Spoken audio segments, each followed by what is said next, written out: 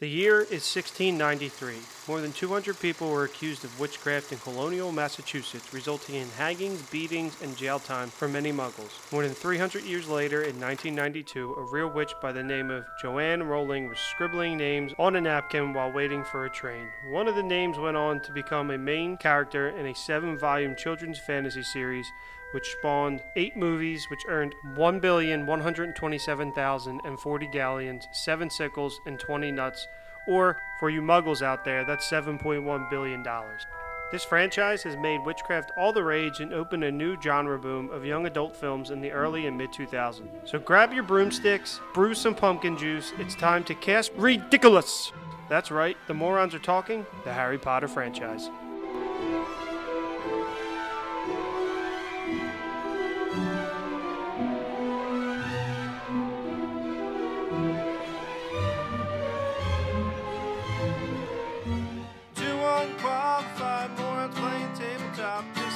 Gateway Gamers podcast.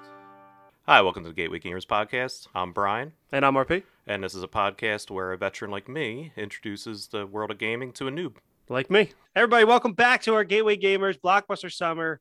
I am the co-host RP because host Brian can't get his words together. I know. I'm falling apart today.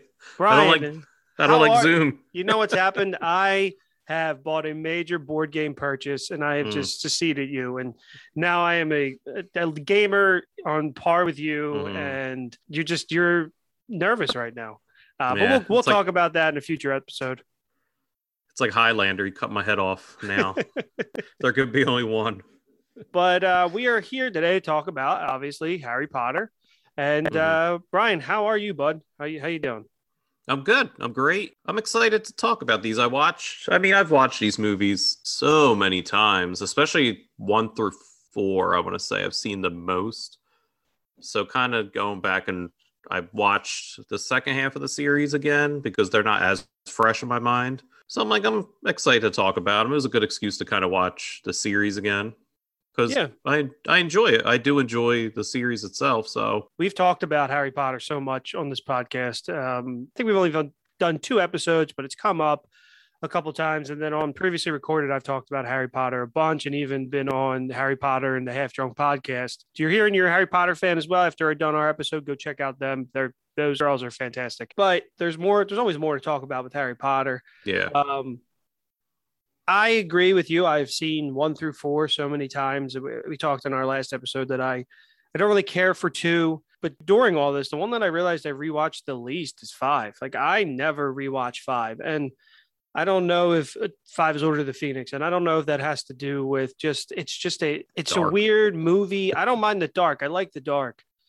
It's a weird movie because it's probably like one of my least favorite books, because there's so much in the beginning that is just, it's like 200 pages of Harry's trial. And I'm like, I just do not care. And 6 is the worst movie in my opinion, but I find myself watching that one more because, one, it is on TV a lot because I always catch the tail end of the Harry Potter weekends. But 6, I think, is the worst movie because it cuts a lot from the book. And so I've seen that a lot because it's always on with the tail end of the Harry Potter weekends. And I've seen part 2 of the Deathly Hallows a bajillion times. It's a great movie. And I always enjoy getting to revisit this series as well. Including the books too. I've reread the books a bunch of times. Yeah. And again, I probably read the first 4 probably the most. So it's like the 4 movies and books are like the most fresh. So like kind of revisiting 5, 6, and 7 parts 1 and 2 were like really fun to do. So we're going to do something different. We're going to talk about all the movies as a whole, correct? Because the board game, Defense Against Dark Arts, went through the 7 years. So we're actually I'm going to give like a synopsis of like each of the movie, just kind of remind everybody. So first one is Harry Potter and the Sorcerer's Stone. Or if you're from London or Europe, the Philosopher's Stone. So Harry Potter is an orphan boy, brought up by Muggles because his parents died. I'm just kind of spitballing, so you jump in whenever. And then Hagrid, this magical giant Hagrid, finds him and kind of tells him that you're a wizard, Harry. I'm a what? And then so then that he opens he the gets world. He shows him the yeah, Wizarding he gets World. brought to the Wizarding World, and then there's evil afoot, but you don't know that. You think Snape's a bad guy. Plot twist: it's somebody else. It's Quirrell. The poor stuttering Professor Quirrell. Yeah, so that's kind of it. The first, I kind of said in the last episode, I really enjoy the first one. It's really simple. I think it holds up still. It's whimsical, and like I like that you're part of Harry Potter's view. Like the world's new to him, so you're kind of learning it with him as he goes. The whole it's Snape being a bad guy was like a good scapegoat to find out that's Quirrell at the end. Like I just, it's simple. Yeah, it's a simple. It's a fantastic introduction to the world. I think they set everything up beautifully. You're introduced to everything as if you're Harry learning it for the first time, and I just think it's a great. A lot of stories do this, but I just feel like it's so effective in the storytelling of the books and in the movie that it's just everything is effective. It's communicated to you perfectly, and you're learning as Harry learns. And I think it's great. And that's why that movie stands the test of time. Like it's still 20 years plus years later, it's still fantastic. It's a great movie, and really opened this world to, I know the book was huge, but this movie really opened it up even further and launched this franchise into one of the most famous franchises of all time, and what most well-made franchises as well. Yeah, they're consistent. But do you know anything about the backstory and how this book was actually made into the movie, like how it came across producer David Heyman, who ended up optioning the book? Do you know anything about that? I don't know much. I know what it was originally Spielberg was offered. He wanted to do it, right? Or am I wrong? Am I making that up? I'm not sure. Because I think she was worried that may have happened, but I know JK was very worried about it being Americanized, and she wanted it to be authentic to the British culture. But David Heyman's producer. He's the producer on all the films, on all the Fantastic Beasts films. He's going on to do other stuff, but nothing really as groundbreaking as Harry Potter. And his secretary said to him, "Hey, I read this really good book over the weekend called Harry Potter and the Philosopher's Stone." And his response was, "Well, that's an awful title." But it led him to actually read the book, and he immediately went and got the rights from JK. And obviously she had some say in the creation of it. And I think that's also why it's so well made, is because the author was so involved. And for this franchise, it works perfectly. So yeah, I found that interesting that it sounded like people were now, that movie kind of led a goose hunt basically to find the next Harry Potter, where people are reading all these young adult fantasy books all the time. And now this one, boom. Yeah, this one didn't even cross somebody's mind. It was just very much, hey, I was reading this over the weekend. Maybe you should check it out.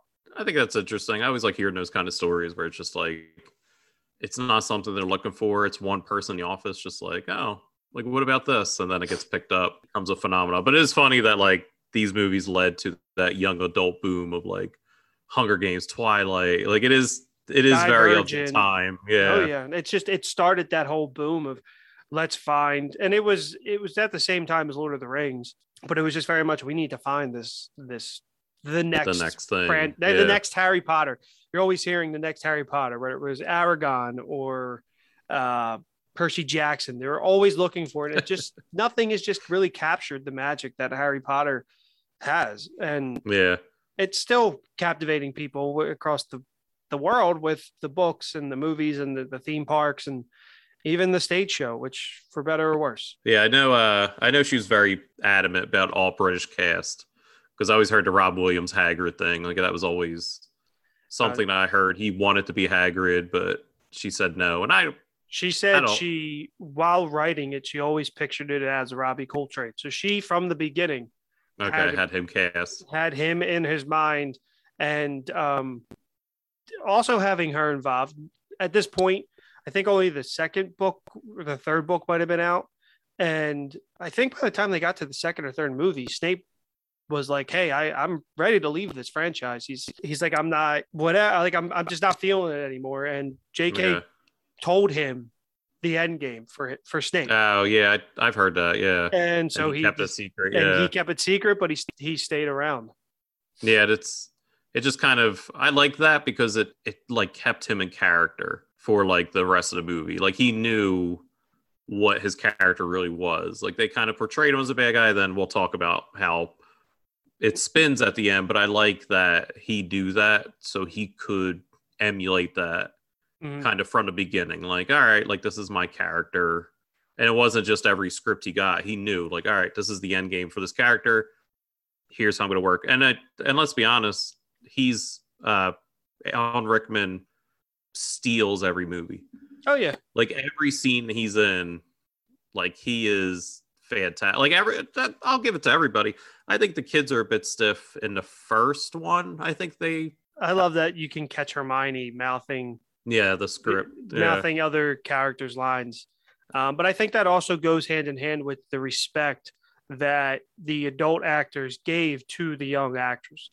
Now, a lot of these films, you do hear a lot that, they think they're better or they don't really pay too much attention to the kids, but they said that there was just so much respect on the set for every actor involved. And they treated the kids as equals, not as children. And, and they said Richard Harris was very playful and whatnot. And I think that all just builds to the culture that Christopher Columbus built for the film.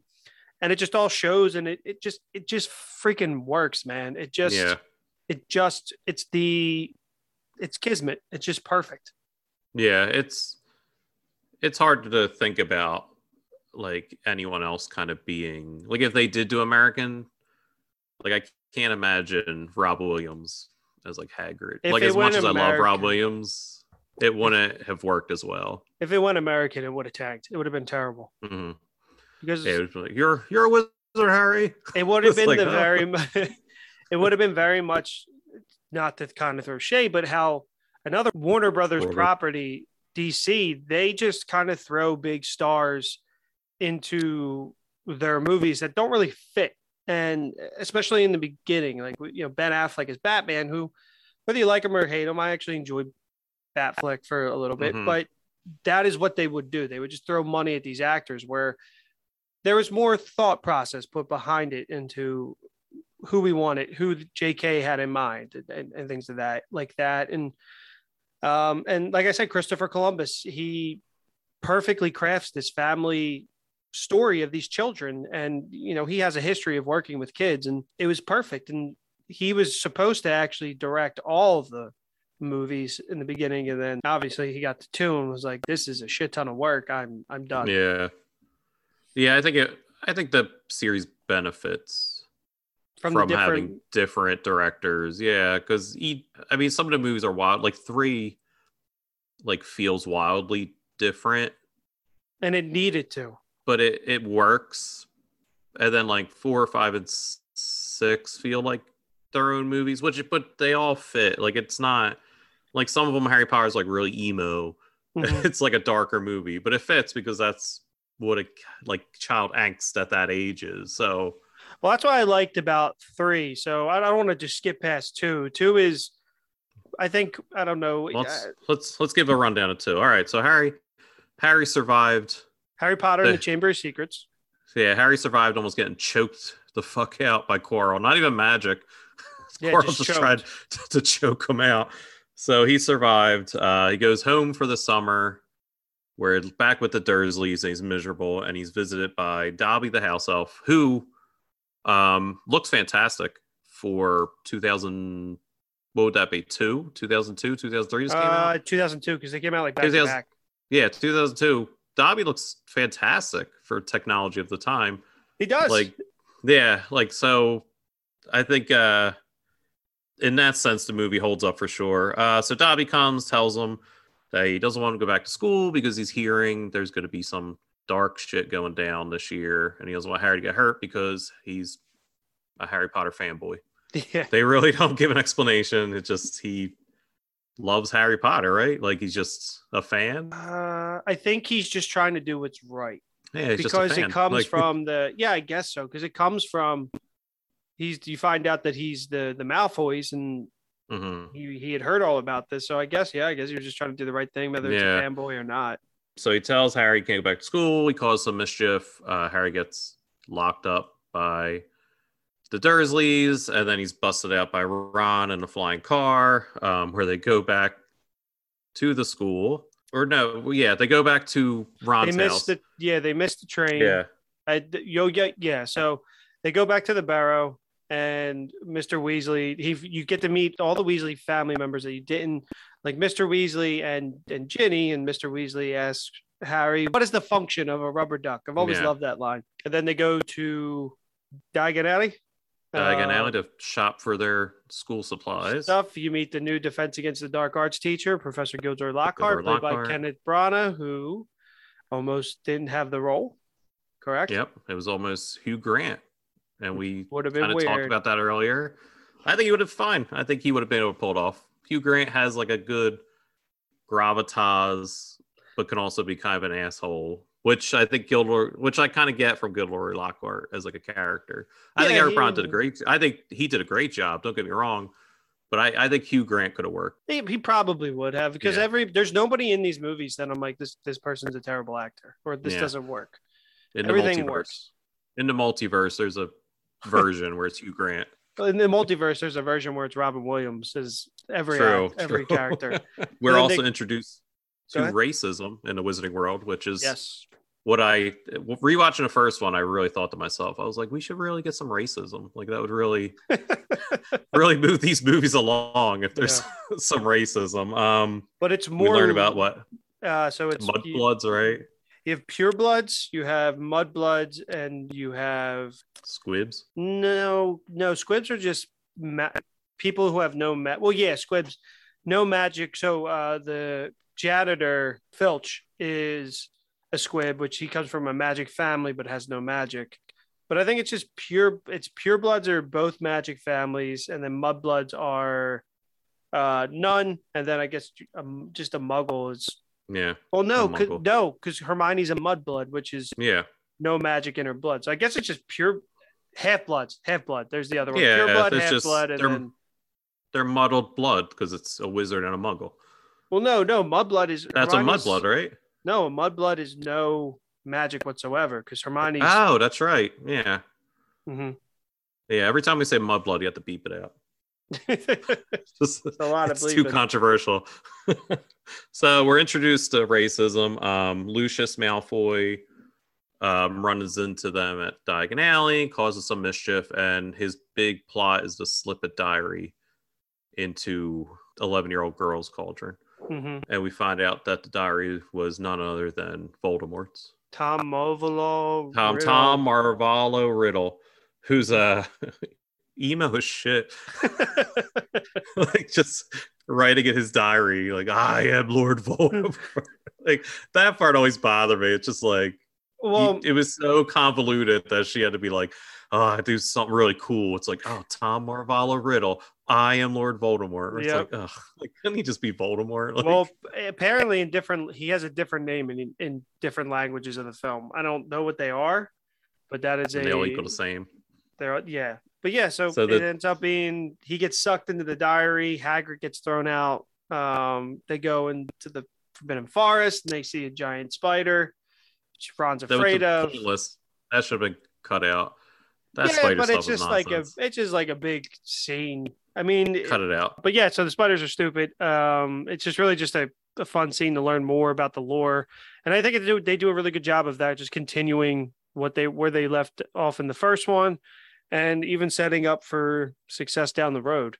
I don't really have much to say about the second one. I don't rewatch it a lot. I like the book, but it's near the bottom. It's not the worst for me. I find myself not caring. Like when I first saw it, I was like, this is great. This is so much better than the first one because there was a little bit more action and just more with the world. But I just don't love it. I think now that we've gotten older and they're such in this awkward teenage stage in this film, which is great. It's what they're going through, and like any normal teens. But yeah, as much as I love 2, I think 2's the one with the most problems. Like two's the easiest one to pick apart for me. So my biggest problem is always the snake being like 30 feet tall, like basically, Yeah. and how it's able to move around the school walls, like no problem. Like that part is always kind of iffy because in the book it's big, but I don't think it's that big because they mention Harry steps over its body, so it can't be as big as they make it. So that always bothered me. My other thing, and I text you about it, is Lucius is literally about to murder Harry Potter. Oh, Avada Kedavra, yeah. Oh yeah. Like yeah, that's a big thing. And then it would have just blew up the entire series. What was your end game there? Where it's just like, oh, I'm so mad at this kid. I'm gonna murder him right outside one of the most powerful wizards' office. Like, and then you're just gonna walk out. Like I need to like look at the book. I think he says like Avada. He says Avada Kedavra even in the book. Yeah, he's bad dude. Bad dude. That makes me laugh because also the other problem I always have with Harry Potter is like the 4 unforgivable curses. Like I can roll with. Like the one is what controls people's bodies. There's the Imperiator's curse, Imperio. So that controls somebody. Yeah. There's the Cruciator's curse where you torture. Yeah. And then there's Avada Kedavra. There's the 3. There's not 4. All right. No, I thought it's there's only 4 for some the reason. 3 unforgivable. So I can roll with the other 2 being a problem. But Avada Kedavra, like, I get that you're killing somebody, but you can literally murder anybody with any curse. Like, it's not like I can't kill somebody with, like, Alohomora, just float them in the air and then drop them. Like, it's just, Alohomora is unlocking the door. Or, yeah, I gotta unlock his brain or something. But I meant, what is Avada Kedavra? And then, like, later on in the movies, like, well, they're making giant fire snakes and like there's like Septum Sempra and the other ones where that basically kills them, but that kind of just like a clean cut, no pain, just dead. Yeah, it's just always. Yeah, it's just. I mean, I was always like, I was like, I get that's bad, but some of these other spells I feel like are pretty bad. Well, there's other ones that are meant to torture or pain or defend, or make all the spells except for Septum Sempra that I remember from the book are really just about hurting or knocking somebody out. Yeah, they're not the fatal blow. Yeah, I guess Avada Kedavra is just like ripping your soul from your body. Yeah. But you really don't learn about that until 4. So like when he says Avada Kedavra, like you don't how much he had planned. Exactly. But you also really don't know what the context of that is because I don't believe they talk about it in the first one. At all. They really don't talk about it until the 4th. Yeah, it's really introduced. But 2 is like if I like part of the reason why I have trouble rewatching like these start to finish is because I like 1 and 2. I just want to skip over it every time. It drags. I'll give it that. Like I said, I enjoy them, but pretty sure it's the longest one, and it's one of the shorter. Again, they were in the beginning stages. They were including a bunch of stuff. That now I would take these as 10 episode series because that's the way that these movies cut out so much of the fun stuff. Like, 3 is when they start to get rid of the ghosts. Like you see, I think like 1 or 2, you see the Bloody Baron and then it's gone. And then, like they did cut a few things from the second movie, like, Nearly Headless Nick's like 500 birthday which is or something like that. Also fine. I could live without that. Yeah, we don't need it. But then like one of the cool things on the line that they cut is Spoo. Like Spoo is a big thing that Hermione does that keeps Dobby relevant, and then he just shows up again at the 7th one in the movie. Like it's 2 and 7. Yeah, and you're supposed to like really care. Yeah, because he's in a 4th book too, right? Yeah, because that's all where Spew is. Spew is 5, but he shows up in 4 because he gives him the gillyweed. Yes, he gives Harry the gillyweed, and Wingy is like the Fudge's house elf, and she's the one that actually sends the curse into the air in the beginning of the movie. I believe so. So there's like a lot that they change, and as we go forward, we'll talk about why they changed it. But I don't have anything else to say about 2. I don't really have anything behind the scenes fun to share. I've watched so many behind the scenes stuff for these movies. I have a giant book of behind the scenes. I have all the ultimate editions of these Harry Potter's movies, which this was the biggest scam of all time.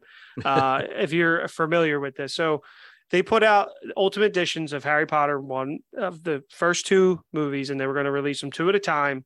And each one was going to be the extended editions. Now, if you watch these movies on TV, they're all extended. So 1 and 2 are extended. And then after that, they were just like, nope, we're just going to put out these fancy box sets. Yep. And so you can only get 1 and 2 extended. However, if you DVR them or watch them on TV, 3 all the way through, I even believe part 2, there is extended scenes that make them fun to watch on TV. But the biggest scam of all time, because when I bought it, I was like, this is great. And so I bought them all because at the time I didn't have them on Blu-ray. And then how many editions and covers and... So I have not bought a single Harry Potter film after these, because not on 4K. I own them digitally on 4K because I've gotten them cheap. Because these are movies that are great to watch in 4K and in your high definition, because a lot of colors, a lot of cool effects. These things pop and they look good. And when you love a movie, you want to see it in the highest quality. It's just the way I am. No, I get it. So we kind of move on to 3, and 3 is where things really start to change. So 3, they switched directors, and the tones of the books also started to get a little bit darker. Started including a lot more heavier adult elements of loss, of death, of kind of just maturing and going through these things that we go through in life, which you don't really get in a lot of kid-friendly adaptions. Like, I know a lot of these things deal with death and going through all angsty teens and everything, but I just think the way that they're so eloquently handled, especially in the books, and a lot of that comes from Dumbledore. There's a lot of knowledge that Dumbledore gives. Like in the 3rd book, he says, if somebody you love never truly leaves you, they're always with you. He says something along those lines. And, you know, once again, happiness can be found in the darkest of times, as long as you remember to turn on the light, basically, like things like that.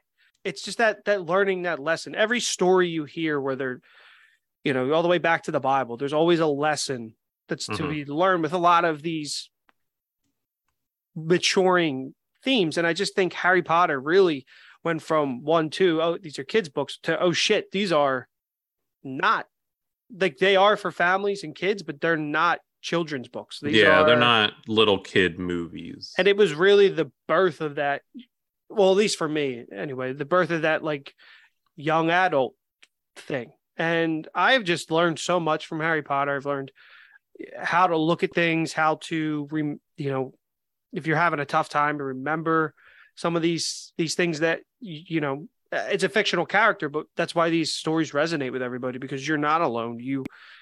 You always have people, whether you think so. And that's where 3 like really starts to rev this up, that, and you want to talk about shit luck, man. Like every father figure in Harry's life fucking dies.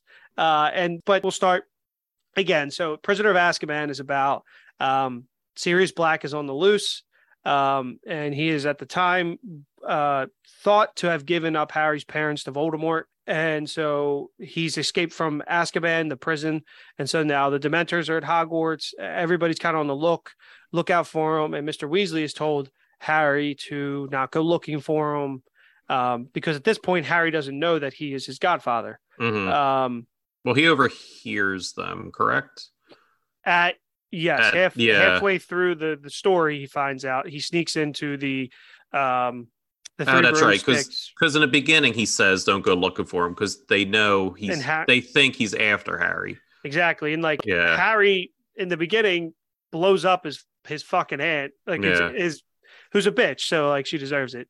But the Ministry is just like, yeah, it's fine, because they know what's kind of going on with Sirius Black and how Harry's special. And this is before Harry kind of starts to speak out on the Ministry. And so, he finds out he's his godfather. And then now he wants to kill Sirius because he betrayed his parents and his best friend. He was their friend. He was their friend. And, you know, we get the Marauders map in this. Also introduced to one of my favorite characters, Lupin. Yeah, Professor Lupin, who is by far the best Defense Against the Dark Arts teacher that they have in the entire story. And another tragic father figure for Harry. Exactly, who eventually bites the dust. And so Lupin, we find out, is a werewolf. And Hermione figures it out obviously early, but then Harry keeps seeing Peter Pettigrew on the map, and Peter Pettigrew has been dead, and all that was left was a finger. Plot twist, it turns out that Peter Pettigrew was the one that turned over Harry's parents to Voldemort, and he has been Ron's rat this whole time. For 3 books. this guy has been... longer than that. It's like 18 years, and he's lived longer. Do they ever explain why? Oh, it's because of information, right? No, somebody finds the rat. I think that's all, like, one of the family members. Yeah, why is he with the Weasleys, though? I think Bill, in the books, I think it's like Bill or Charlie, and because it's been passed down through his family. Yeah. Because he's had the... Hold on, let me look this up. But Peter Pettigrew doesn't just like, I'm out of here. Like, I thought, for some reason, I thought it was because Weasley was in the Ministry, and if he got word of Voldemort... Yeah, it just says looking for a wizard family to take him in. He came into possession of Percy Weasley, and then eventually to Ron. So, because Percy doesn't go to the Ministry until the later. Yeah, but I mean, I meant the dad. The dad works for the Ministry. Yeah, I don't think that's it. I think I made that up. I made that. It's just, you know what, that might have been a better, but there would have been somebody better for him to get. But who the hell wants a pet? There's people that like pet rats. I had 2 pets rats. So did you really? I love them. I don't like mice. I don't like rats. But that's what happens. And then Sirius, and you find out that Padfoot, Prongs, Wormtail, and Moony are Harry's dad, Lupin, Sirius, and Peter Pettigrew. And Peter Pettigrew gets away, and then Snape protects him again, and Lupin turns into a werewolf, leaves, and Harry sets Sirius free after time traveling. I was about to say, and that's when you think the movie would end. But no, there's more. Because Sirius dies by the mentor who's after him. And you think the movie's over. Yep. No. They go back in time, and it shows how it's a nice... This is a good one to rewatch if you've only seen it for the first time, because then you start to see, like, why the hell is Hermione, like, appearing and gone, and they're all shocked that she's, like, there. And there's a lot of cool stuff in this movie. There's... As long as I've been alive and I've seen a lot of movies that do time travel, this one does it almost perfectly. Yeah. Like, the only logic I have with the introduction of the time turner is just like, why is it this more regulated? Like, why haven't they used this better? Why wasn't this used to save Harry's parents? And like, why was it given to this girl? Like, yeah, so I know it's girl power of a god. Professor McGonagall gives it to her because of her class load. That is what they don't explain. Like, this fucking 13-year-old girl, and they're like, yeah, you're responsible. Like, just go to class. Well, she is. I mean, if anybody, it's like Hermione, because she's literally in the first movie says, "What will die or worse, expelled." I know, but it's just ridiculous. It's just like, that stuff. And the other thing, nitpick, because you don't it's very think too much. Yeah, I know it's a MacGuffin. Like, it's just like a thing that helps them advance the story, but like, it's never used again. It's never used again. Yeah. Well, that's the other problem. Another thing that I texted you about when I rewatched it was that Hermione's taking Muggle studies. Don't you think she should just have an A because she's a Muggle? Like, she lived in the world. Like, it's like me taking. Yeah, like. You know, she's all about the grades. It's an easy A for her. I know. That is an easy A. I would do the same thing.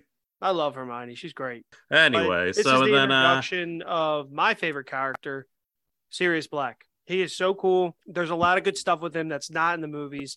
But in the movies, he's played by freaking Gary Oldman. What's not to love? Yeah. Played perfectly by Gary Oldman. I think I think that's where the movies fail the most are the characters that get lost or die, and they don't give you enough. Like, they're sad, obviously. Like, when the characters die, you're like, oh, that's sad. But like, I feel like they could cut out some of the other shit to give more for Sirius Black. They could give more for Cedric Diggory, even. Like, they could give more for some of these characters, like Dobby. Like, Dobby could be in it more. Dobby should have. Well, I guess I think at that point, if they had known Dobby was going to be crucial in the 7th that they probably would have found a way to include him, but they didn't.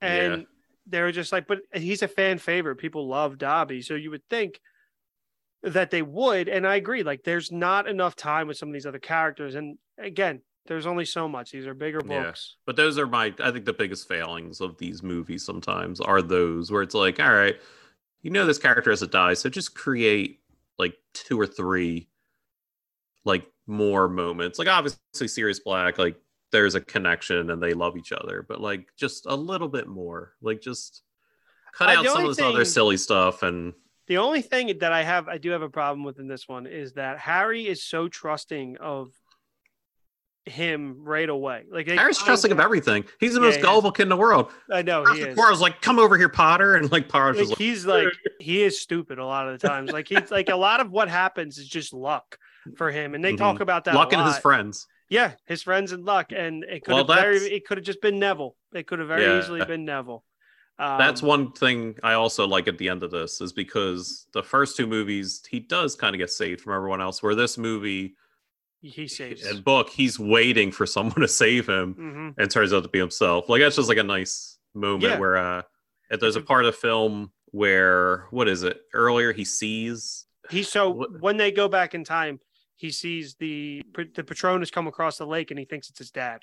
So he's waiting for his dad to show up. So then when they go back, and you kind of believe it because you're like, oh, okay, well, if there's time travel, like at first you're like, what the hell? And then they do time travel and you're like, oh, okay, maybe. Yeah, it's a bootstrap paradox, it's called, in time travel, where it's like, how did that start? Like if you see that, like who invented it or like who started, like it doesn't make sense. It's a paradox, but what came first, the chicken or the egg? Yeah, they kind of, I forget what happens. They save Sirius and there's a happy ending. But Peter Pettigrew gets away. That's what happens. So they get away. Rats away. Sirius lives. But this one changed, and we talked about the changing, is because this came to director Christopher Columbus realized that the workload of the first 2 was just too much. He's like, it needs to be passed on, and it went to Academy Award winner Alfonso Cuarón, who really changed everything up. He changed up the style. He let the kids, because if you notice, one of the things is their wardrobes are significantly different too, because he allowed them to incorporate a little bit of themselves. So Ron's stuff's a little bit more loose, and they upgraded the wands. The wands all now had distinct features. Before they kind of very boring. Now they make them about the characters, and he also was giving the actors homework, and kind of like clockwork. Harry wrote a whatever paper. Hermione wrote like a 10-page paper. And Ron didn't do it because he didn't think that Ron would do it. And would do it. And it's funny because these actors were, at least Hermione and Emma Watson and Rupert Grint, were huge fans of the books coming in. And so I think they're just really great. And it just works. And so they took this darker tone. That's why this movie looks so different. And he actually wanted to do the 4th. This 3rd movie is a lot of people's favorites. If you ask around, it's kind of across the board. People will really say it's this one. Well, I hear a lot of it's this one, the first one, or the last one. People's favorites. And he did want to do 4 due to the length of the book. It's a 750-page book. He wanted to make it 2 films, and Warner Brothers said absolutely not. So that is why he left. Which stinks. Yeah, it does stink. But at the time, this wasn't. Yeah. Now it would be like, okay, like. We probably would have taken each one as two parts. Yep. Oh, they would have milked it for everything. Yeah, exactly. And the only way I want this remade is on TV. I don't want another movie. Yeah, I want to animate it. I know you hate animate it, but animated would work in a style not like Clone Wars, but more like like What If. Hand drawn. Hand drawn animation. It might work. But this went to Mike Newell, who really kind of just came in and took his own twist on it. Again, they continued to let the characters be themselves, that the long hair was very much in that time, which doesn't go in line with the timeline of the movies. The timeline in the Harry Potter world is like Harry is born, I think, 1989 or no. He's born 1980 because his parents. Because when is the final battle? 97? So Lily dies in 1981. So Harry's born in 1981. So this is actually going on. He's 11 in the first one. So he would be, was that 1980, 1992? And then the Battle of Hogwarts is like 97 or 98. So it's not really in line with anything, which with the style of the time, that shit does not matter. But this is obviously the one, again, continuing that teenage thing where they have their ball. So the Goblet of Fire is the fourth one. We'll kind of get into the plot synopsis of it. It's just, this is the sports movie. This is the one where there's it's a tournament. It's aside from just Quidditch, we have these three schools all come together. You got Hogwarts, Durmstrang, and the Beauxbatons, which is an all-girl school. Durmstrang, I think in the books they're not. I think the Beauxbatons in the book is female, but in the Durmstrangs have both. But in the movies they only did the male. It's all guys. In the beginning, obviously, there's the World Cup, and somebody shoots the dark mark into the sky, which is the sign of Voldemort. And this movie is all about Voldemort's return. So naturally, there's the Goblet of Fire. It comes to the tournament. Triwizard Tournament comes to Hogwarts.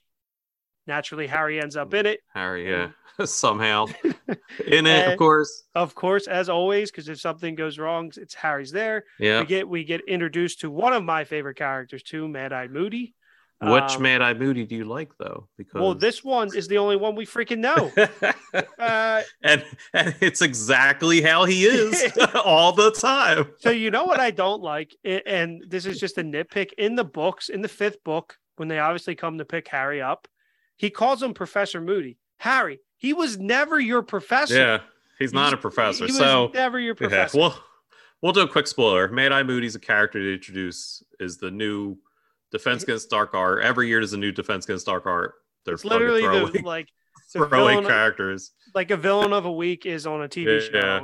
Defense Against the Dark Art's new every year. Yeah, so it turns out that this character that was extremely nice to Harry the entire book and like a bit eccentric turns out to be the bad guy, because it's not Mad-Eye Moody. It's this guy, Barty Crouch Jr. Barty Crouch Jr. I always love that scene. His tongue. And then, so it turns out he's been drinking his polyjuice potion. He can turn to anybody the whole movie. You think he's drinking out of a flask because he's a drunk, but it's just polyjuice potion, which is a great twist. A really good twist. But later on in the series, Mad-Eye Moody is a character in the movies and the book, but he's the exact same. Like, it's not any different. Barty Crouch Jr. was so good at playing Mad-Eye.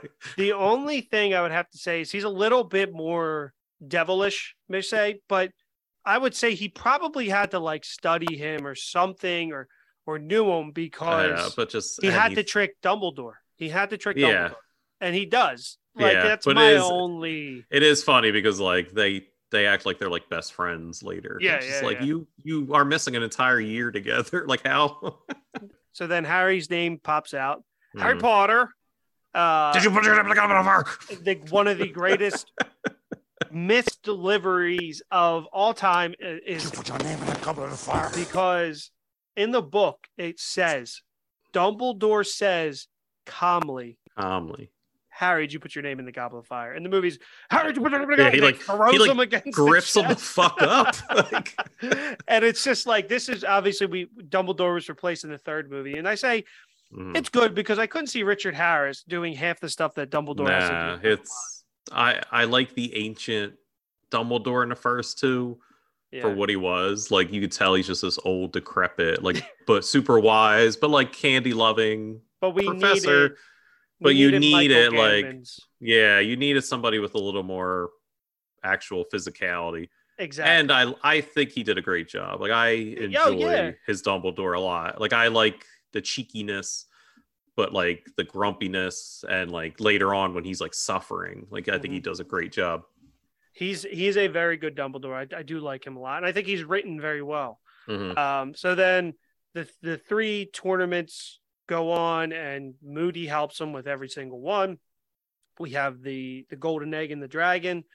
We have which again, leaving out Percy Weasley, or not Percy Weasley. I'm sorry, Charlie Weasley. Charlie, yeah. Who trains the dragons, and he's the only Weasley never in the movies at all. And then we get the underwater one, which is cool with the gillyweed. Harry uses the gillyweed, and which gives him gills so he can breathe underwater. Like I think that's the biggest. I think the dragon one's cool because he ends up using his broom. That's his skill. Again, he has to depend on his own skill to beat it.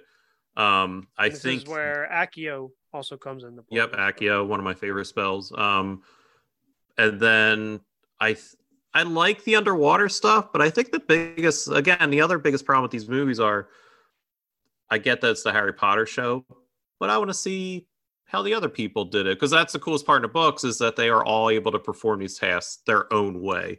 Like there's no one true way to do it. They can all use their skills, and like the one person I know in the book makes like a bubble over their head. The one guy that's Cedric transforms into a shark. Like I think Victor that would have been cool to be more utilized, but I get it's all about Harry. So the four other students are Fleur Delacour, Cedric Diggory, Harry, and then Victor Crumb, who is this Quidditch player and who has taken a liking to Hermione. But that is part of how they were able to condense down the books into movies, is they specifically relied on just things related to Harry. So that's why Spew doesn't make it. That's why a ton of other doesn't make stuff it. That obviously can be cut out. There's like great stuff in the book involving Harry and Victor, because Victor ends up getting like possessed at one point by I think it's Mad Eye Moody. Mad Eye Moody, a scene in the Forbidden Forest. Like there's so much good content in these books, and this is why I continue to never read another book, because I always just end up back at Harry Potter. It's my own fault. And then obviously the final task is the Triwizard Tournament, which the cup is bewitched as a port key, which we were introduced to in the beginning of the movie. Yeah. And it takes them to the burial ground where Voldemort is brought back to life, and the Death Eaters are back. Again, you think the movie's over, and it's one of the coolest. I think of all the series, this is one of my favorite parts. So this is my favorite movie. Of all of them, and a lot of it has to do with not only the tournament, but the ending itself and how Voldemort is brought back, and the thematics and their battle, like everything here done perfectly. I love it. I love it. It's great. He comes back and he's like fucking awesome. It's just like, I'm back, bitch. It's me. And everybody starts coming back. All the Death Eaters start coming back, and him and Harry fight. He kills Cedric Diggory.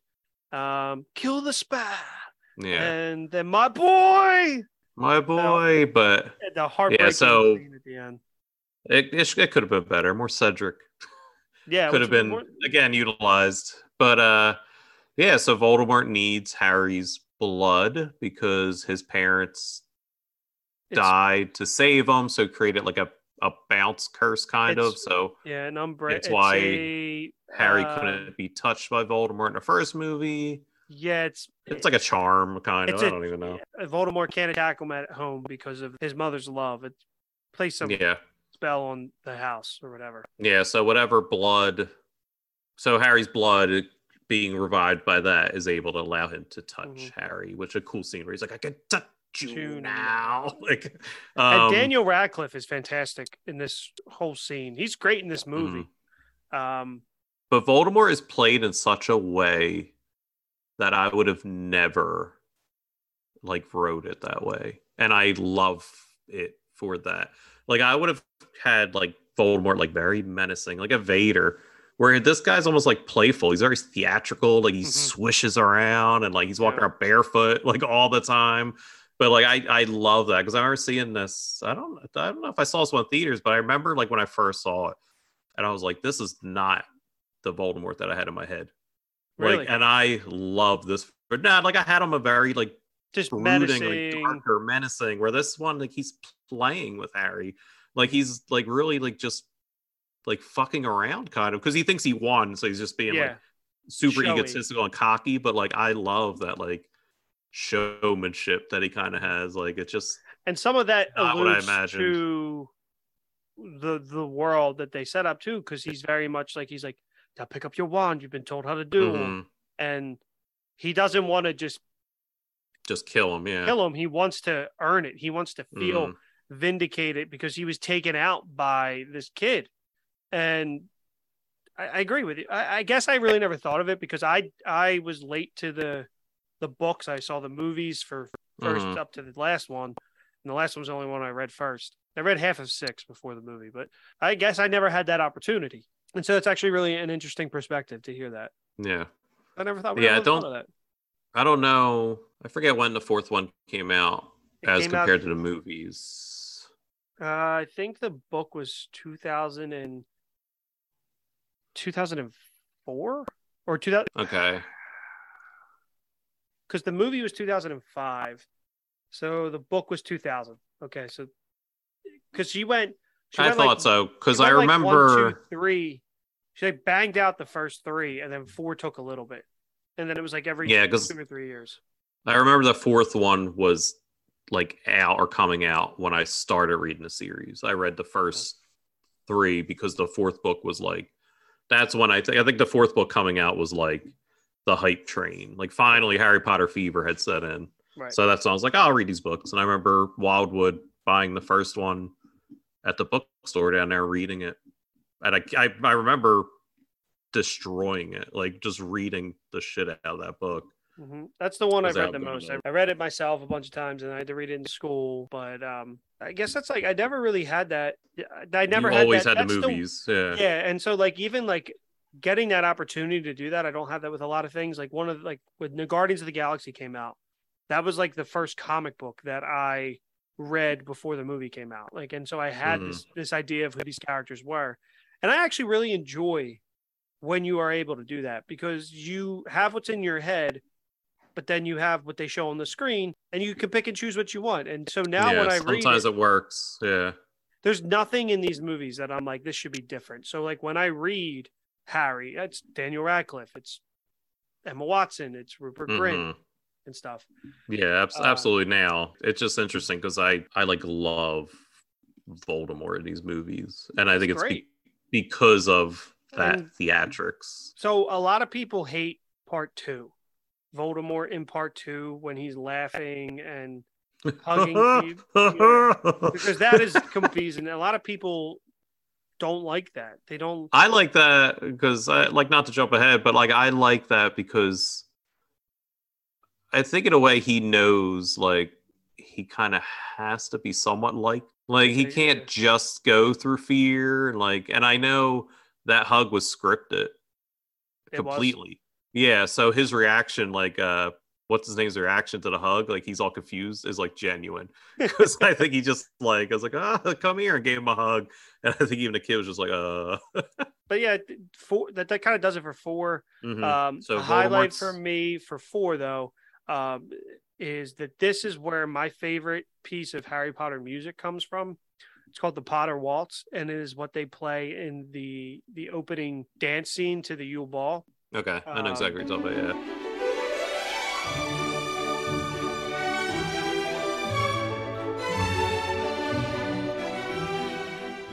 yeah. Favorite if I'm having a bad day, if I'm in a weird mood, it just solves everything. It's one of those beautiful things that music can do, and the music across the board for Harry Potter. I'll throw on hours of Harry Potter music while I work, while I have to focus. It just helps so much. But this is where my favorite piece of the music comes from. Yeah, I've walked in on you slow dancing yourself to a song, so I know how important it is to you. Exactly. I love it. And then also a fun fact is so Mike Newell, in the scene where the Weasleys jump over the line, put their name in, and then they grow the beards. So he's no, I want you guys to really get down and rustle. So he got down and with them, and he ended up busting his knee on the tile of the floor. And I think he was on crutches for the rest of the shoot. He really fractured or cracked his knee or something. But it shows in that scene. Yeah. We're just you gotta die for your craft. So the movie ends with Harry saying Voldemort's back and nobody believing him. And we start with the Order of the Phoenix. Order of Phoenix, which is, I think, one of my least favorite books and movies. Yep. Yep. But I enjoy some of the elements of it. Like I like you said, like the court drama stuff. Like I kind of enjoy that because it's Harry Potter I finally on his own. I like it. It's too long. And I get that. Absolutely. But like I like that it's because Harry's been so famous for so long and it's been his crutch of like how he gets away with stuff, and finally that's kind of broken. Like he's famous for now, like infamous for like a different reason.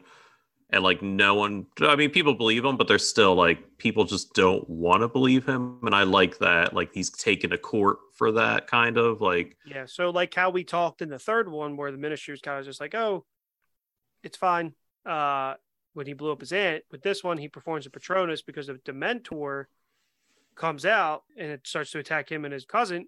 And so he does the Patronus charm, and then it's a full court hearing. But in the book, it's like it took 200 pages. Yeah. I like the world building of that, though. I like that kind of stuff because I like it too. However, I prefer move along. Hogwarts. But this is the beginning of the end. This is where this movie, this book, this is where everything is the dominoes are set up, and now they're ready to get knocked down as we build to the 2-part, finale of 6 and 7. Yeah, and once Voldemort comes, it's a run to the finish. Like it's a totally different tone. Like there's still some happiness and some angst, but like it's a lot of sadness. It's a lot of dark, yeah. It's a lot of anger. This one in particular is because, which we begin to find out, is that there is this bond between Harry and Voldemort, and you're starting to learn a little bit more about it. And that's when we learn about Legitimens, I believe, is where Harry starts working with Snape to block it out. Yeah. And he ends up saving Mr. Weasley from a snake attack in the Ministry because he sees it in a dream, and Dumbledore's avoiding him. And there's the court. Yeah, that's what I hate the most. It's just like that whiny Harry. Like, and there's a lot of whiny Harry in this. It's like, oh, look at me, Dumbledore. You won't even look at me. And it's like, fuck, Harry. Like, come on. Dumbledore has completely shut Harry out. Completely.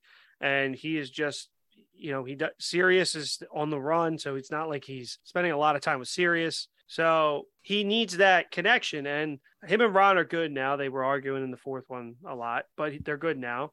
But he still needs that Dumbledore mentorship. He needs to know. And Dumbledore's afraid that Voldemort will be able to know what's going on. So he leaves them out. The Order of the Phoenix is now a thing, led by Sirius. Lupin's in it. The Weasleys are in it. Tonks, who we introduced into this movie, who's great. I love Tonks. Mad-Eye Moody. Professor Snape's in it too, who some people trust, some people don't. And Dumbledore. And this is the Order of the Phoenix. And they're getting ready to... They believe Harry. Not everybody at Hogwarts believes Harry, so Harry's dealing with that the entire time. So it's a very angsty... Harry's just like, you motherfuckers just believe me that this guy's back. Like, I'm gullible. Can't you guys just be gullible? We're also introduced to one of the best villains in the series. So I think this is one of the reasons, too, why I don't rewatch it a lot, or I don't like to reread it, is because she's worse than Voldemort. Like, she makes my skin curl. She makes me angry. And this is Professor Dolores Umbridge. Yeah, fantastic. And whoever the actress is, I don't have it in front of me, pulls it off fantastically. Like, she's... So, this character is repeatedly described as having a frog-like face in the book. How do you feel getting cast? Like, as you're the actress, how does that make you feel? The picture they have in the book, it's great. Basically make her look amphibian. Like, she doesn't even look human. But I love Umbridge, and I love these type of villains because she's not like a powerhouse in the sense that she's not a problem because she's like magic or evil, but she's in charge. Like, she is, like, to these kids, like, she's an adult that is in charge, and like you can only push back against her so much. So it's not even like she's like a force of nature in the fact that she's like the best wizard or she's evil, but she's just like a adult figure that you have to listen to, and it works so nicely. And she's up the Ministry's ass. Yeah, it's a good story because Dumbledore and Harry are pushing against the Ministry, and the Ministry is pushing right back against Harry, Hogwarts, and so they send her to be the new Defense Against the Dark Arts teacher, and so she is basically a spy for Cornelius Fudge at this point. So yeah, so then I mean, there's also the big thing in this movie. Aside from, so we have the Order of the Phoenix, we have the Death Eaters back, which is the bad guys, and then we have the Dumbledore's army, which is that what this? I couldn't remember if it was this one or the next one. This is Dumbledore's army. Okay. So they form here, and it's basically just a bunch of students who, since Dolores is Umbridge is teaching Defense Against the Dark Arts, they're not learning stuff that they need to know that can actually save them. And so they're Harry, fluff. Yeah, exactly. They're learning like year 2 spells when they need to be learning how to protect themselves. And so Harry and Hermione form this, and Ron, and Harry starts to teach. And Harry, he shows off his like natural leadership skills. Like he has that one scene in the movie which I love, where he's like, when you're doing this in class, like you're not realizing like you're within an inch of dying, and like seeing people you love die. And it's just such a good scene because it's like Harry's seen some shit at this point. Yeah. Like Harry has been on the precipice of death like more times than like anyone will in their entire life. So it's coming from like a place where he knows. And I like that. I also love we get a lot of new characters in this one. So we get Luna in this one, correct? Like I always mix this one, the 6th one. Yeah, so Luna comes around. Ginny kind of steps up a bit. And then we also get Cho Chang. Cho Chang shows up in Goblet of Fire. But she's in this one a lot. And Cho Chang is a problem. Yeah, she is a problem. First off, her name is Cho Chang. So the actress spoke out about it, and it's how racist it is. So did she really? Yeah, and I never heard that. She was receiving, like, she kind of wanted to speak out about it while filming, and they were like, "Shut up! Like, don't say anything." The most like stereotypical Asian name. Who I love the character. I actually really like her character. Not in the movie, in the book. Not more. In the movies. Yeah, her character stinks. She literally is like gone, forgotten about immediately. But there's a really funny thing. So, I don't know if you're familiar with Darren Criss at all. So he's a Broadway. He was the music meister on The Flash. He's talented. He can sing. He can act. But he and his friends put on this musical called A Very Potter Musical, and it was never on Broadway, but it was like off Broadway, like 1 or 2 shows. I'm not sure. It was popular. It's on YouTube. You can go and watch it. But there's a scene where they're talking about Cho Chang. And so Harry goes up to there's like 3 white girls or 3 non-Asian girls and then an Asian girl.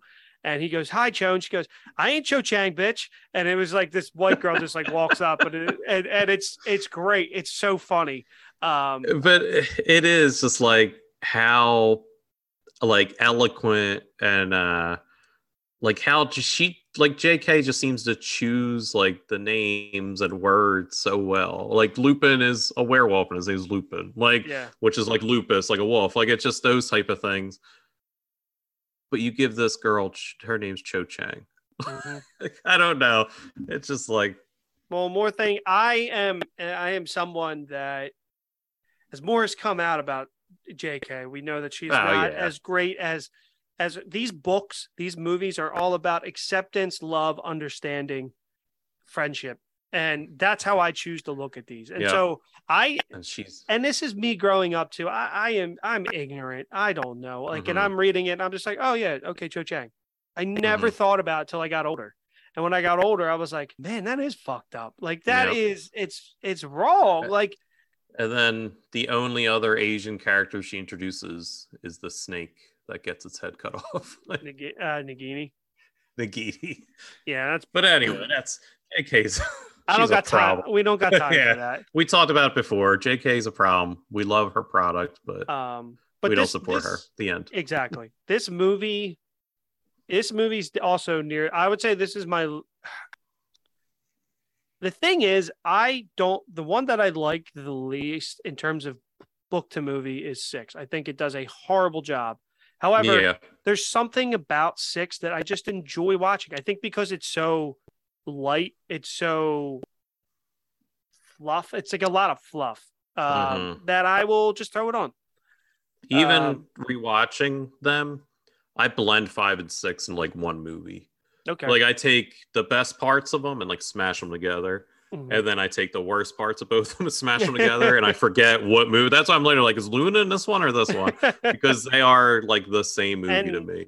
There is better. There's a lot more better parts in this one because, like you said, we got the introduction of Luna, we have the Order of the Phoenix, and then the big thing in the movie is the prophecy. So it's overheard. Trelawney reads this prophecy. It's not in the movie, but in the book, the prophecy is just neither can live while the other survives, meaning that Harry and Voldemort are going to have to kill one another for one of them to survive. It's basically all what it is. And so you don't find out what this is. So they're after this prophecy the entire time. And that's why the Death Eaters are also after them and why they don't kill Harry, because they need him to get that prophecy from the Ministry of Magic. Yeah. And that's kind of he can unlock it, right? Is that what it is? Yep. He's the only one that can unlock it because it's his. Which is like when everybody's born. I think it's like when everybody's born, there's a prophecy assigned to them or something. I don't remember how that works. And then that just leads to an awesome battle between Voldemort and Dumbledore at the end. Like this is one of the best choreographed visual effects fights. And everything is polar opposites. It's fire and water. It's glass and sand. Like it's great. It's so good. It's magic. That's it's literally they're using magic. Whenever Harry and Voldemort do anything, it's a red beam, green beam. Like these are two wizards doing magic. Like he makes a snake, he makes glass into birds or whatever he does. Like they both do like cool stuff because they're flexing their magic muscles instead of the usual boring. Like every other battle is just like people poofing into one spot and then shooting bursts and then they get hit and they spiral away. Where this is like the coolest because they're actually doing magic. They're doing cool stuff and like it works. Like this is the part where I'm like, oh, okay, this movie's good. Like finally we got there. And so I think after like talking about it and watching it, that this is the one I don't dislike this one as much as I think I do, because there's a good Harry and serious moments. There's a heartbreaking Harry and serious moment. We got Bellatrix in this one, right? Yep, and Bellatrix is in this one, who's maybe a great villain. Maybe 6 is the one that I hate. You should hate it because it's not a good movie in terms of the main plot of the 6th book is just brushed over because it's just we'll get there. Yeah, we'll get there next synopsis. But yeah, this one is much better than I remembered. This is the introduction of David Yates, who has not left. He's overstayed as well. He has directed 5, 6, 7, 8, Fantastic Beasts 1, 2, and 3. He does a horrible thing in this one and the next one of putting a tint on the film. He puts a blue tint on this movie and he puts a green tint on the next one. And the only reason I can think of is that the cover of the book for this one is blue. The cover of the book for the 6th one is green. I don't know why else. And I freaking hate it. I think it ruins good quality of some of the movie. Yeah. It's a weird sepia tone. It's Snyder-fies them a bit. Exactly. Makes them darker than they need to be. And I think he does a nice job finishing it up, but Fantastic Beasts, not good job.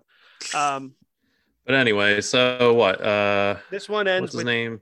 Sirius dies at the end, right? Sirius dies. No, it's this one. Sirius dies, and everybody now believes that Dumbledore's back because they've seen him, and you get the classic. Well, we know Dumbledore's back. It's Voldemort. Voldemort, sorry. We knew Dumbledore's here the whole time. We're on the 5th movie. I've just been talking. We're rambling at this point. Yeah. Exactly. So everybody knows that he's back. He's back. He's back. And now we go to the Half-Blood Prince, which essentially all it is Harry needs to get a missing memory to learn about the Horcrux and learns that Snape is the Half-Blood Prince and appears to be he kills Dumbledore. Damn, you do hate this movie. You're just like, I do. Here's what it is. Boom, boom, boom, boom, boom. Because this movie, this movie destroys my favorite book. This is my favorite book. And I'll tell you why it's my favorite book. All right, here we go. It's my favorite book because you get some really fantastic interactions of teens just growing up. There's a lot of jealousy between Ron and Hermione, and then you get the budding love of Harry and Ginny. And that's good because Ginny is a washcloth in these movies. She's in useless. The movies, yeah. In the book, she's fantastic. And then what also is great about this book is you get so much backstory to Voldemort that makes Voldemort a more compelling villain, a better villain. And Snape as well. You get to learn about, and I said this in our episode, they don't even fucking tell you why it's called the Half-Blood Prince. He just says on the Half-Blood, it's because he was a half-blood and his mother's last name is Prince. They could have so easily included that somewhere.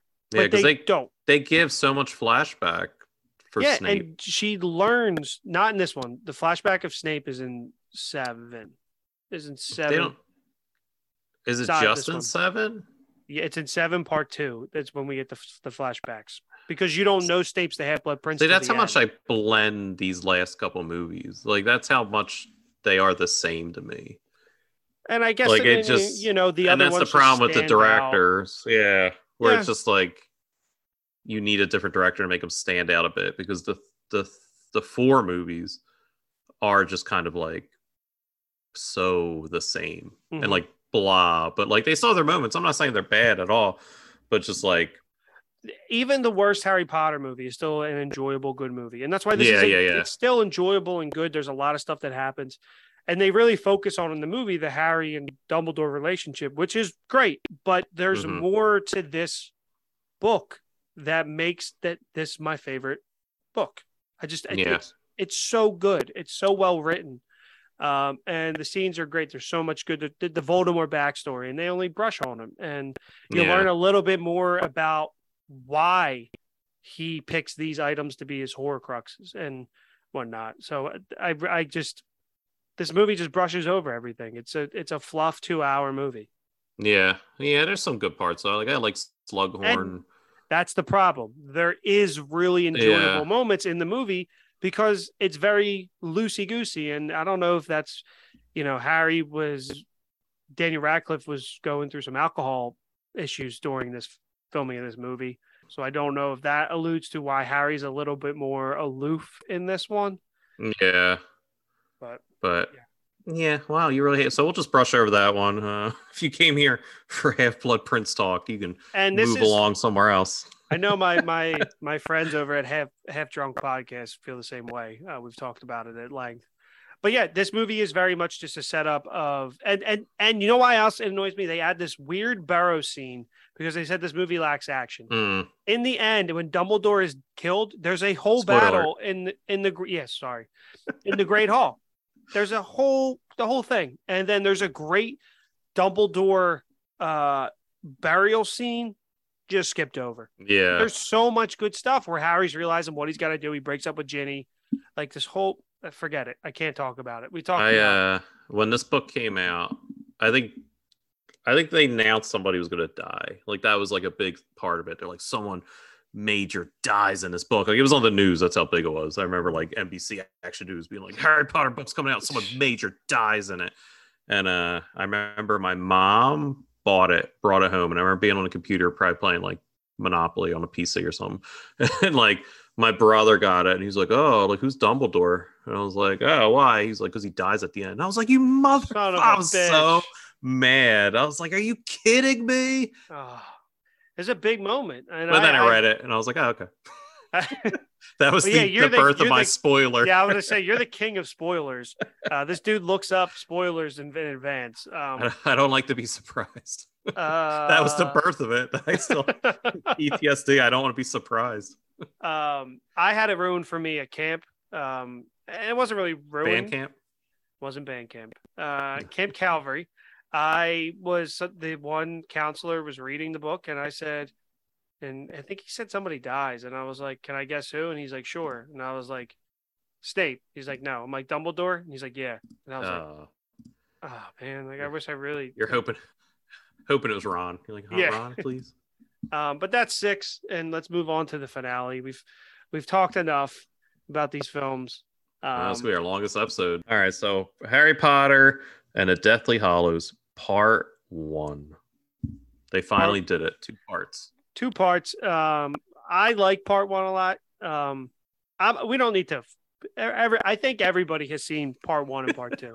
We don't need to synopsize these movies. I love as the night goes on. It's just like, all right, well, it's Harry Potter. Come on. It's the finale.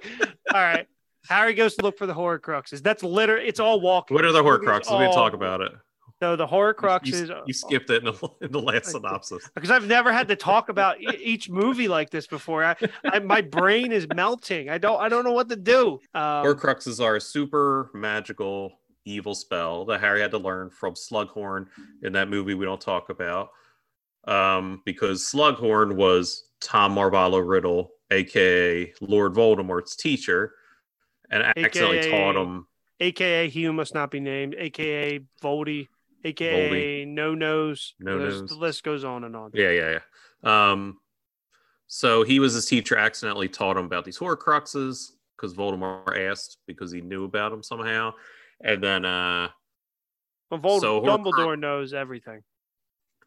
Yeah, Dumbledore's a shit, but we'll talk about that. He is a little shitty. Yeah, so the Horcruxes are basically taking a piece of your soul and putting it into an object, which normally you do it once, but Voldemort did it. This motherfucker did it 7 times. Yeah, 7 times, and once by accident. Yep. Yeah, that's how wild he is. And it's supposed to be like, it makes you immortal, right? Yeah. Like, as long as these items are alive, you will not die. Yeah. That explains how he survived everything. Kind of everything. Yeah. Because you're always wondered, like, how the hell did he end up in the back of Quirrell's head? And it's, well, because pieces of him still remained. So, dark magic. So this one's all about Harry, Ron, and Hermione truly being on their own, trying to figure out where all these Horcruxes. Harry is left without them. 2 of them, one of them's been destroyed. Or 2 of them's been destroyed. The ring from the 6th movie that fucks up Dumbledore's hand, and the book from the 2nd movie. Those are 2. Yeah. Then we have Marvolo's emo journal. And then we have one of the Horcruxes. Yeah. And we have the necklace Sirius Black's brother finds that they eventually find and destroy.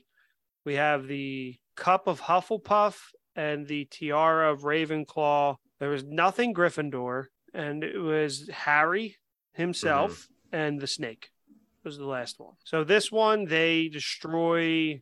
It's basically like a fetch quest. It's them. Like, that's basically what the last 2 movies are, is them finding these objects to destroy. So I like this movie. It's a lot of things happening. Yeah, I think it's fine. It's just them out in the woods for like a while. And it's the setup. There's a lot of little details that they get right. There's a scene that I don't love. I don't like at all. Of Harry and Hermione dancing together. And yeah, why is his pants down? I just don't understand. Like, why is that not me? Yeah.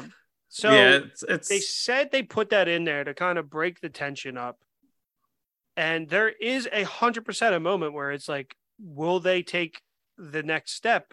Because there's like, and that is never their relationship. And I understand when you're alone in the forest, whatever, but that's never their relationship. She's in love with Ron, Ron's in love with her, and Harry.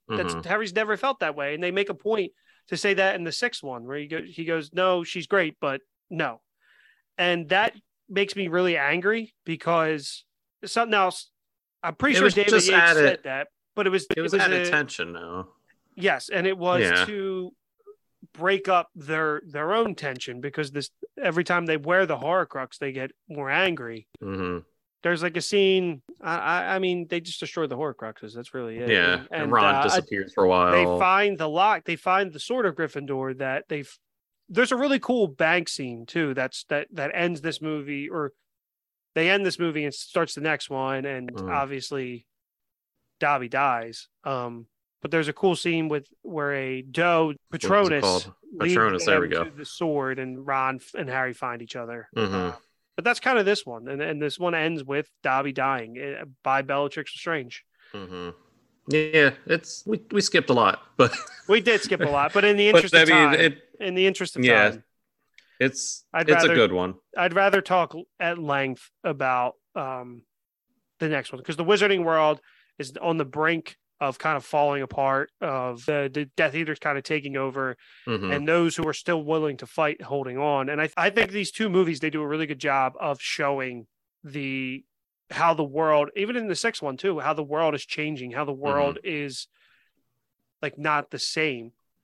Yeah, it really puts more of an emphasis on the Battle of Hogwarts.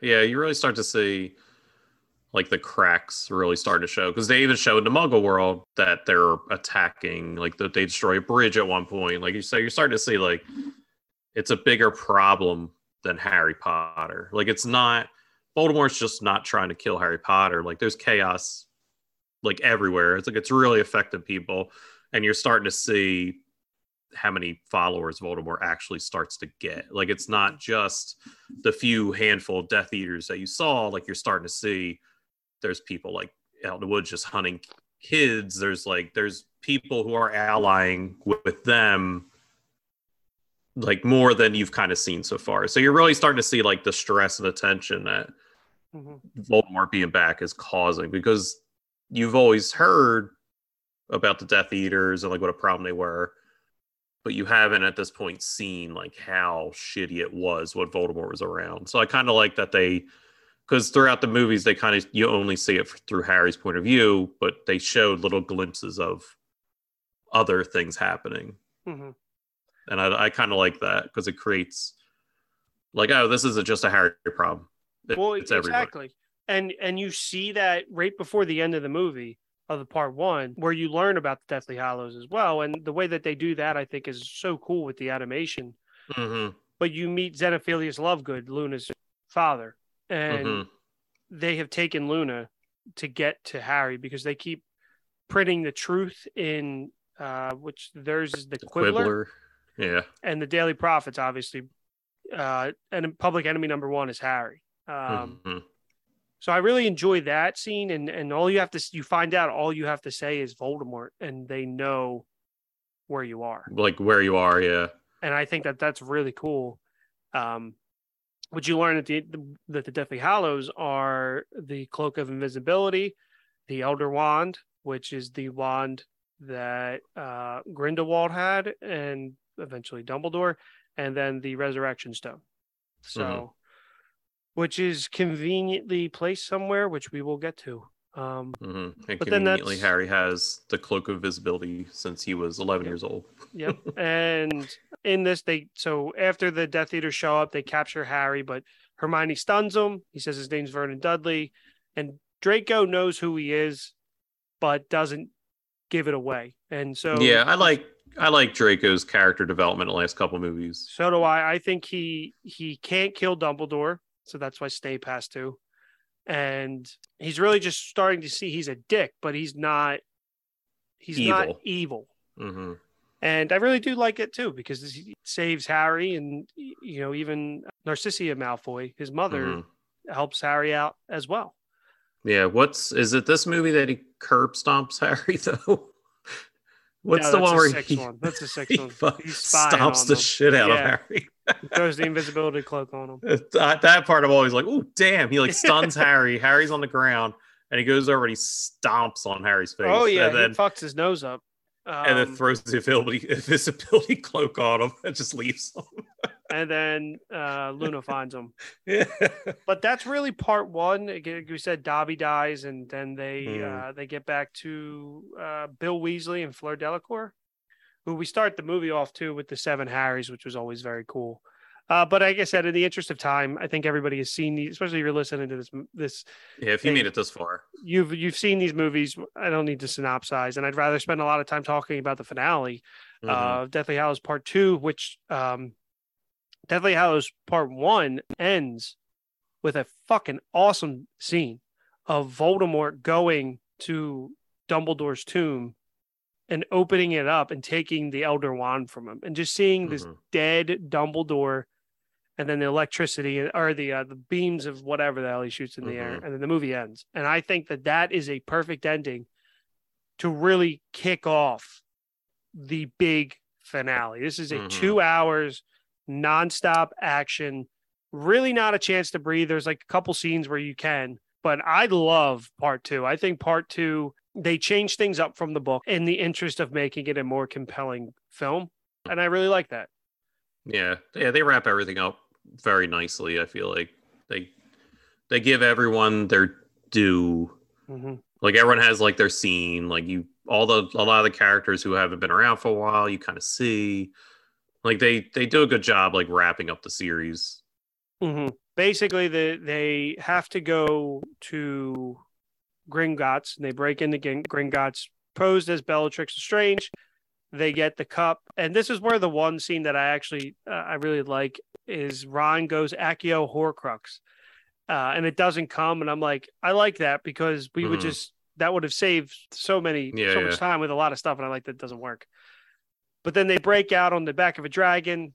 They go to Hogwarts.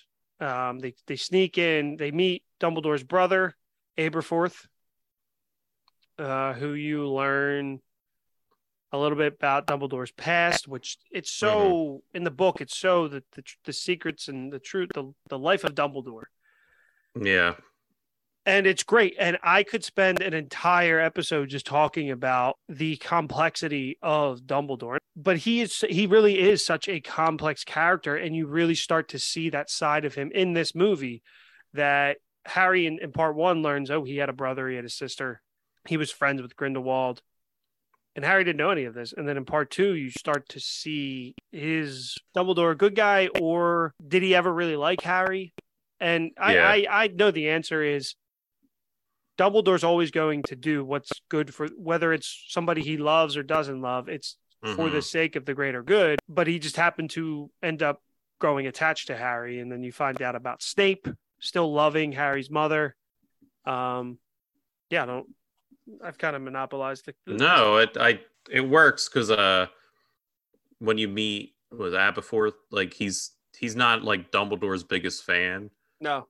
So it's nice to like that's how you kind of find out the truth, because that's where you would find out the truth is through family, because he blames him for the death of their sister. Yeah, so like I like that it's not like somebody who's just like worshiping Dumbledore, and that's where you find the truth is through his family. But yeah, like Dumbledore is kind of a shit. Like they said it in the movie. I think Snape says it. Like he led Harry to a lamb like slaughter. Like it was just. But like he loved him. Like there was definitely something. Why, like, because when that happens, it's after the Potters die, so he hasn't met Harry yet. Mm-hmm. And then they do show a scene later that he's like, don't tell me you've come to care for the boy. And you just kind of see it's in the beginning. It's supposed to be before the sixth one, where I agree with you. I think he does love Harry. I think he didn't intend on it. I think he didn't plan on it. But he really does. He sees a little bit of himself in Harry. He sees the goodness in Harry's heart, and he knows also how important Harry is. Yeah. But for the greater good, Dumbledore is always going to sacrifice Harry to save the Wizarding World, no matter what. But it comes off, and it's portrayed perfectly. And you see this through the pensieve after Snape is killed by Nagini, which is brutal because he couldn't just Avada Kedavra him. He sends his snake to kill Snape. But I agree, it's just it's complex, and it makes him a little bit more complex. And yeah, and it also goes to show that like Harry is just as willing to die. Like it's not like he's like quibbling, like no, don't kill me, no. Like even though Dumbledore's ready to sacrifice something for the greater good, Harry's just as willing to die for the greater good. Like he knows, like, all right, if I got to go out to defeat this dude, like, let's go. So it's not and that's where it's a bit of Dumbledore. Like that's where Dumbledore like rubbed off on him because he knows, like, all right, like Harry knew this was the end. Now I got to do it. And that's the incredible part about Harry is that he's been through so much. He's lost everything, and he's still just so selfless. He knows, yeah, sure, sometimes he's an angsty teen, but he knows what he's got to do. But he's got everybody that supports him there, and he just says to them, kill the snake. Like, I'm going to go do this. Nobody's going to die. No more deaths because of me. Because, people end up dying. I can never remember if it's Fred or George who dies in part 1. But there's a lot of cool scenes in this. And I don't want to talk a little bit about them. So when they walk through the portrait to get back into Hogwarts in the room of requirement, that is a scene, no matter how many times I watch it, I always get goosebumps when he walks through. And they're all like, yeah. And then they're all battle worn too. Like they look like disheveled by the twins that brutalized them. And then they leads directly to the next scene is a scene in the Great Hall that is awesome as well, where McGonagall and Snape fight, which is awesome. Yeah, he's like, you stood where he stood, like that, where he yells at him, right? And that in the book that happens in just like a hallway, like it's just the 3 of them basically. But then we learn again more about Snape, he was put up, he was told he has to kill Dumbledore. Yep, and the best character. But also Snape's been a dick like the entire time. Like I that's the one thing that like always, but like he didn't have to always be an asshole. Oh yeah, he didn't have to be. That's just him. But he's just like he's a dick. But you love him because you learn more about him. And David Yates did a really good job in this. Well, how about the joke where it's always like you have your mother's eyes? Did you they tested him for contacts in the first movie? But he had an allergic reaction to it. Yeah. They tried to give him green eyes. Oh, that's throughout the series, but for whatever reason, like contacts like irritate his eyes too much. Yeah. That's funny. I didn't know that. And then I really love the scene after he comes back to life when he jumps out of Hagrid's hands and everyone's like, oh shit. And even the look on Voldemort's face. And he's like, back, oh bitch. no. Yeah. But really one of the most emotional performances, I think, is before he goes and dies. He's surrounded by everybody he loves with the Resurrection Stone. And then this is when you realize later, but Harry is the owner of the Deathly Hallows. And even like Hagrid, like poor Hagrid, like has to carry this boy's dead body. Like you don't want to talk about somebody that loves him. Like Hagrid loves this motherfucker. He brought Harry to Hogwarts, and now he's carrying his dead body. And Hagrid absolutely loves him. Why can't he do magic? Like, didn't they prove that he can? He got expelled in Chamber. But I'm saying, like after that, there's something with wasn't it proven though? Like the spider, like something with the. But I know Voldemort set him up to get expelled. But after the second movie, they should have figured out, like, oh, it wasn't Hagrid. Well, they didn't know. They didn't know it was Tom that opened the Chamber of Secrets. And after the second movie, wouldn't Dumbledore be like, "Oh, motherfuckers"? Like, well, after the second movie, at that point, but like he got expelled in his second year. They took his wand. Yeah. I don't think they ever wanted him there. I think Dumbledore vouched for him. Yeah, but just give him some night classes, some community college. I guess, but Hogwarts night classes, so he could have fought. But like the final battles. Disappointingly fine. Like, and that's the thing. It's just in the book, I like what they did. I like that they Thanos snapped Voldemort away. It was weird. I would have preferred just kind of a dead body. Like, I think that would have been better. But the fact that like he evaporated because he has no soul, I kind of like that. But in the book, it's just very much. It's in the Great Hall. It's a huge conversation, and then it just Expelliarmus. That's kind of really it. Yeah, and it's just that green beam, red beam again. Like it's just like again, like got a little more flair to it. I don't know, but that's why they expanded. That's why it's a battle through the entire castle. Why they apparate together. He kicks him. Oh, that apparition! I forgot about that. That's weird. Yeah, it is weird. That part could have been skipped. Another thing that I hate is Neville doesn't get to kill Bellatrix. Like, I think it should have been redemption for sure. Redemption a bit more, yeah, because if you don't know, Bellatrix. That's also a great moment, though, for Mrs. Weasley. Yeah, it's fine. My daughter, you bitch, and it just suffocates her death. It should it should be an unforgivable curse. Suffocate her? She explodes. Oh, but again, that's not an unforgivable curse. I don't know what the hell that is. What does that spell? This is where the movie took some liberty. I don't know what the hell that was. But and the other thing is, like, in the card game, the Harry Potter card game, every spell has like a hand movement and like a phrase. Oh yeah, that's gone. That's that's gone. That's gone. Yeah, long gone. That's long gone. because They abandoned that after like the second movie. Because isn't even the book, it's like you can do spells without words. And it's like, oh my God. Where in the movies they're just like they're just everything is they're just teleporting like Nightcrawler all over the place. But yeah, then you learned that Harry had the Elder Wand, which actually belonged to him. So he had all three. He snaps it in half, and they wrap everything up, and they even give you an epilogue. Stupid Harry. I'm just gonna throw this wand away. You idiot. Like, what are you doing? He's done, dude. He doesn't care. He becomes an R. You could be a cool R with a cool wand. He doesn't want it. He doesn't want it. It doesn't matter. Which Dumbledore also. Well, also, here we go. My age-old discussion. What is the Elder Wand? Why is the Elder Wand the greatest wand of all time? No one can explain it. No one can. Does it Lumos any brighter? Does it Avada Kedavra? Does it people die better? Well, I do think that it being the more powerful wand gives you. They don't really explain it, but it gives you. It's based on a folktale, and it gives you an upper hand, I believe. And the fact that it didn't really belong to Voldemort is why it started to crack, and it wasn't responding to him. But stupid. I don't know. That's for another day. You know what I learned? I learned from this rewatch, and probably rereading these books are terrible. It's just J.K. Rowling is a shut up terrible writer. These books are as awful as a person she is. She's also a terrible writer. I actually really what this conversation is making me want to do is go reread. I do want to reread the last like 3 books because again they're like the ones I haven't read in forever. Do it. I'm in a Stephen King deep diver at the moment.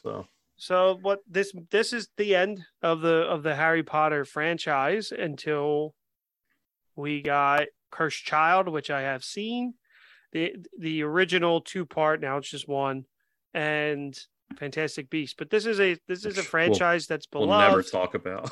No, I've done that. Previously recorded. Go check it out. This is going to be like end up being like our longest episode, which is crazy. But we did have to talk about 8 movies. Because they tie into the game. The movies are perfect for the game. The game is perfect for the movies. This franchise means so much to me on a bunch of different levels with a bunch of different people. And it's something that we can share. It's something that I can share with my wife, her family, your wife, Shanks. So many people that have just this love. And I love it. I really, really do. I love these movies. I always watch them. I can't wait to show them to my kids at some point. I can't wait to read them, the books. I can't wait to go back to the Wizarding World of Harry Potter. It's the only thing that comes close to my love for like Marvel is like Harry Potter. Like they're neck and neck. I love them. And I know they're special for you too.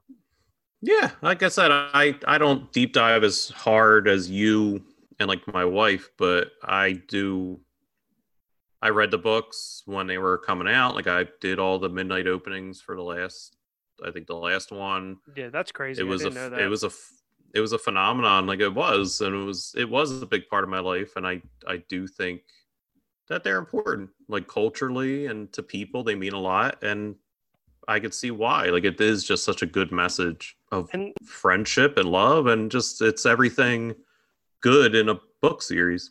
And it's very much like one of those things that you'll very rarely find someone that hasn't seen them.